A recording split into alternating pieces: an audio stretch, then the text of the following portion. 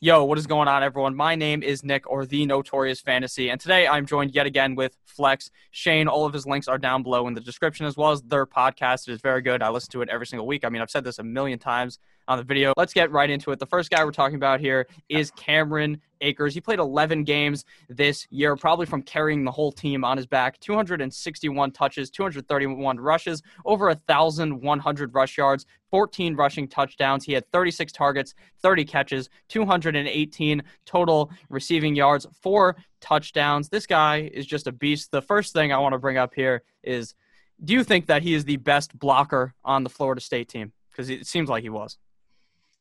The best blocker on the Florida State team. I think that's hilarious because, when you compare him to the other guys, like context matters, right? Especially when you're trying to really dissect these top prospects. And he had the 115th ranked offensive line, according to FF Outsiders.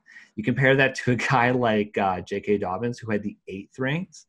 It makes a big ass difference when you're getting almost a full yard before contact.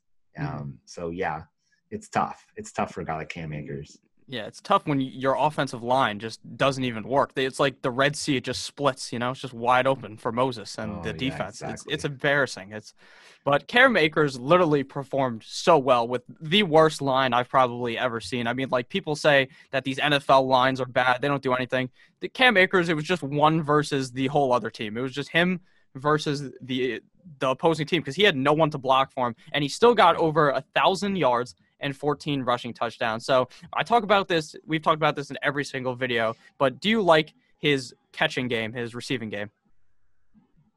Absolutely, yeah. I mean, look, I would argue that Cam Akers was by far the best player on that team, and you saw it because they tried to get him involved. I mean, just like we talked about some of these other top prospects, other than like a Jonathan Taylor, you saw that he lined up probably 3, 4, 5 times in a game as a wide receiver.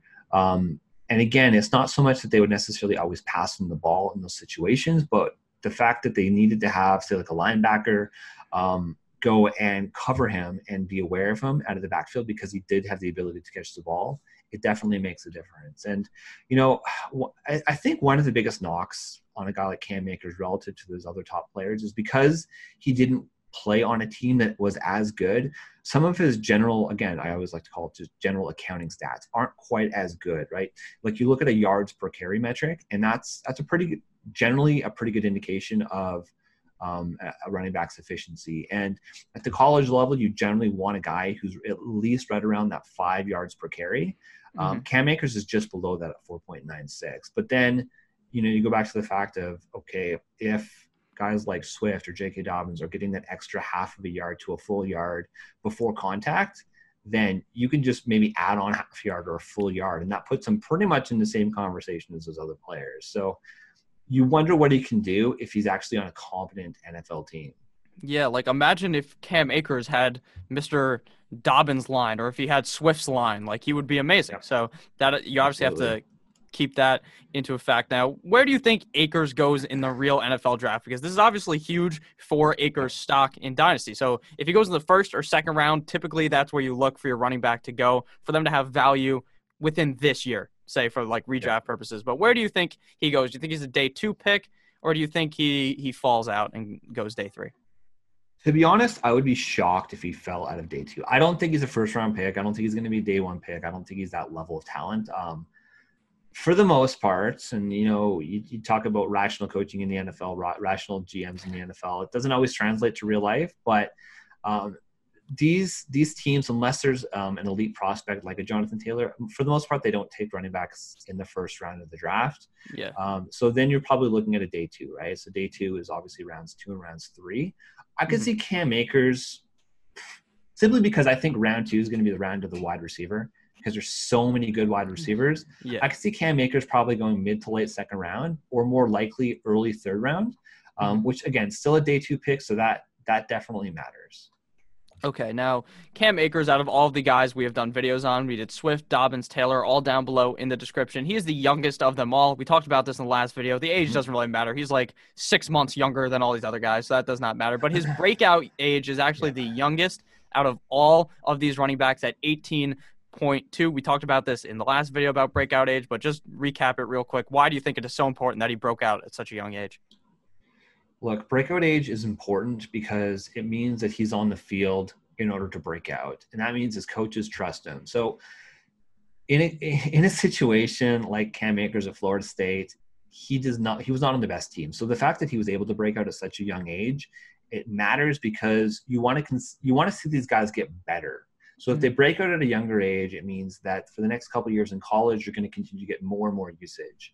And if they get more and more usage, they continue to show consistently that they can probably translate that to the NFL level. Yeah. The problem is with a 16-game season, maybe 17-game season eventually in the NFL, we're naturally stuck with a small sample size, right? So if you only break out in, say, your senior year in college, you don't know because that 3-year, 4-year college career is now only down to 1 year of data. It's a matter of consistency. NFL teams, they're investing in these players. And if they're going to invest a high round draft capital pick, a day 2 pick in one of these guys, they need to know that their skills in college are going to translate over to the NFL. So the fact that he's got a young breakout age, it means that he's been productive for a number of years in college. It means that it should and it could translate into the NFL.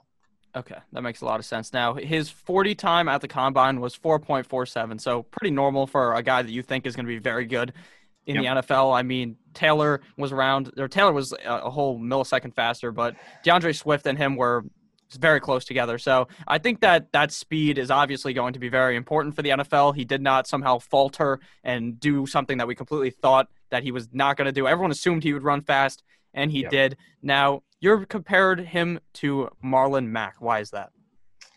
Well, okay, so I guess I should say the way that we compare these players is based off of their metrics at the Combine. It's comparable players in terms of their size, their speed, their vertical jumps or broad jumps and that sort of thing. So he does test out as a guy like Marlon Mack. And to be honest, like Marlon Mack is a productive running back in the NFL. One of the reasons that he really isn't in the conversation as one of these top 10 running backs is simply because he doesn't really catch the ball. Yeah. A guy like Cam Akers has shown that he knows how to catch the ball.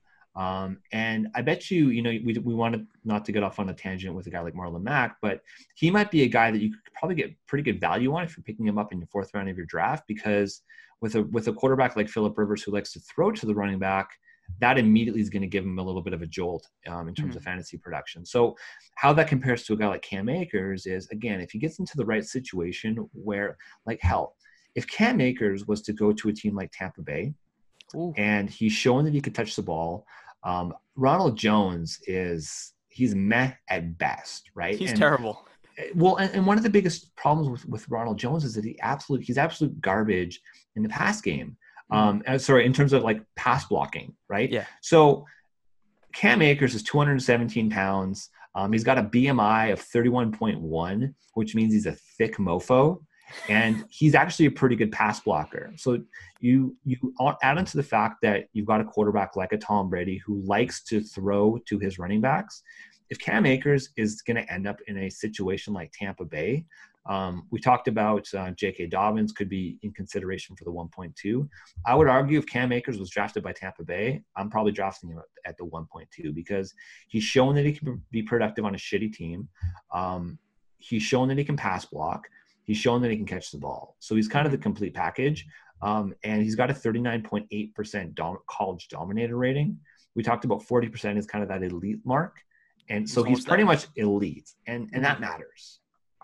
Yeah, honestly, that's amazing. I think if he went to Tampa Bay, he could literally be what James White did last year, just pure consistency every single game. James White in half PPR, full PPR was probably the most consistent flex you could ever throw in there. He was getting you 10 to 12 points every single game, and sometimes he'd go off and do better, but he was only under 10 points, I think, once or twice in New England. So James White obviously is much smaller. I perceive he's much smaller than a guy like Cam Akers. Cam Akers 5'10" and 217, like you said. But does height really influence where you view a guy? Because 5'10", out of all these guys, DeAndre Swift is the only one shorter than 5'10". Everyone else is 5'10". Is that like the normal size for running back? I don't even know. Yeah, I mean, you talk about like kind of what sort of profile do you want in your every down running backs? And that 215 mark between about 5'10", 5'12", or 5'12", 6 feet. Yeah. That is kind of that nice little, like that's your ideal 3-down running back type player. And just going back to your comparison to James White, what it comes down to is trust, right? If Cam Akers, whether it's on the field with Tom Brady or even with any of these experienced quarterbacks like Phillip Rivers, if you have their trust in the backfield that you can catch the ball and that you can protect them, they're going to continue to get you more and more involved in the game. So Cam Akers, if he goes to the right situation, can be consistent. And it's consistency on a week-to-week basis that really makes a difference in terms of where you want to draft these guys as like a 2nd-round running back or like a 6th-round running back.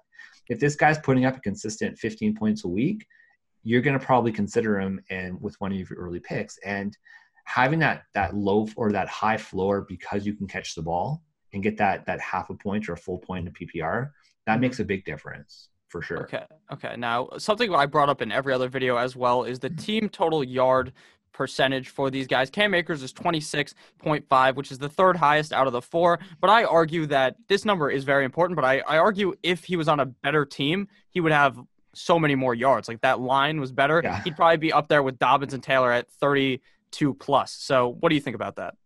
Oh, absolutely. I mean, I don't have the stats in front of me, but we just wonder how many times he pretty much like ran into a wall at the line of scrimmage just because his offensive line wasn't able to let him get his feet moving. And that was one of the things I actually liked about Cam Akers was that because he's so stout, he's got a very strong just lower body in general, that he's the kind of guy that when you're on the 1 yard line and you're pretty much goal to go, he can get you that extra half a yard with his legs, just pretty much churning and not stopping moving those legs. And so, yeah, I mean, the 26.5, I think that's pretty good.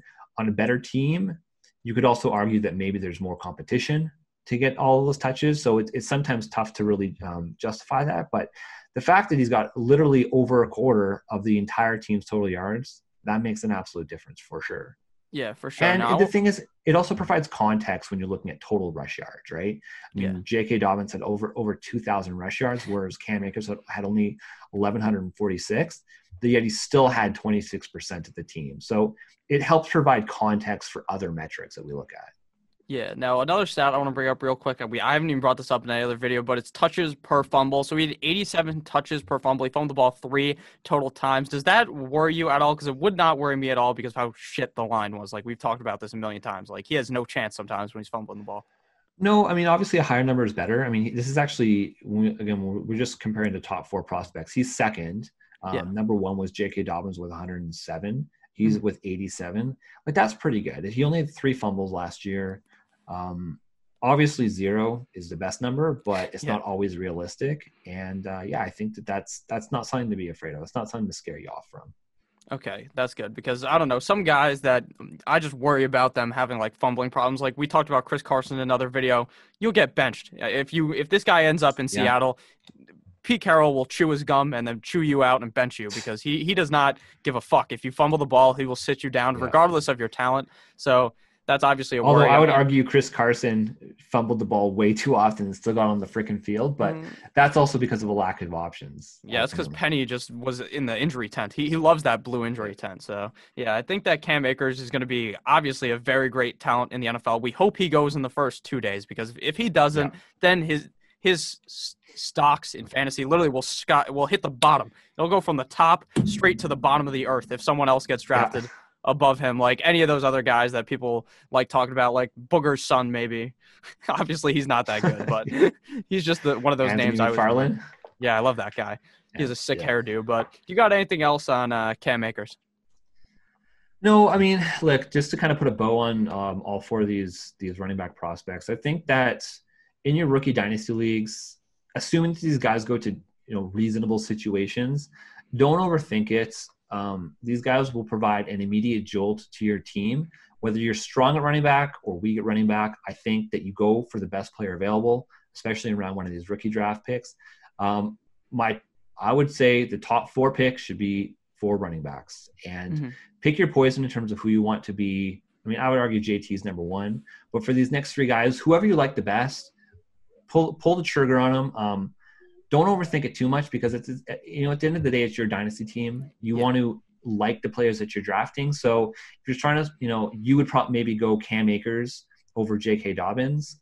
Again, everything being equal. Whereas I would maybe go J.K. Dobbins over Cam Akers, but go for the guy that you like and that you're excited to watch. And frankly, all four of these guys are going to be exciting to watch at the next level. 100%. Now, one last thing real quick. So if you're in a super flex league, do you think Joe Burrow and Tua before these guys like 100% of the time, or would you go with, say, Taylor over a guy like Tua or Burrow? I mean, Tua has injury concerns, but. Well, listen, so if it was me, and I generally only play in Superflex leagues now.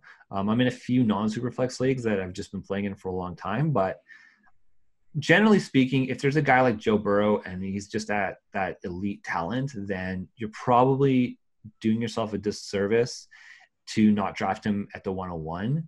But between him and Jonathan Taylor, I think there's at least a conversation. Joe Burrow is probably going to start in week 1, which means he's going to have an immediate impact to your team. Yeah. But I think it's a conversation between Jonathan Taylor and Joe Burrow. So for me, if I'm just ranking in Superflex, I'm probably going Joe Burrow at the 101. Then I'm probably going to go Jonathan Taylor at the 2. And then very likely Tua at the 3. The only risk with a guy like Tua is just the fact that there's just that general uncertainty with the hip, right? I mean, at the combine, it showed that he was progressing and that there's likely, you look at some of these doctors that like Dr. David Chow, for example, and he's basically saying that he doesn't expect there to be a long-term impact on his career, which means you can probably trust him long-term. Yeah. He's not going to be one of these guys that's going to be injured and he's going to be glass for his entire career. That injury isn't necessarily going to lead to further injuries. So I would argue Tua probably at 3, and then I would go the next 3 running backs, and then I would probably go Justin Herbert. Okay, that makes a lot of sense. I would round it out, yeah. Okay, so do you got anything else on him, or are we good here? No, I think we're good. All right, so thank you to Shane, obviously, for coming on. Shane is on the Flex Network. I've said before, all of his links are down below in the description. If you guys enjoyed, please click that subscribe button as well. Shane will probably be back for some more videos in the offseason. I may even come on their podcast eventually if they would be so kind to let me on. So Absolutely. Thank you guys. Thank you guys all for watching. I love you all. Make sure to tell your loved ones you love them because this coronavirus shit is fucked up and you never know what's going to happen at the end of the day. So I love you all. Have a great rest of your day. Goodbye.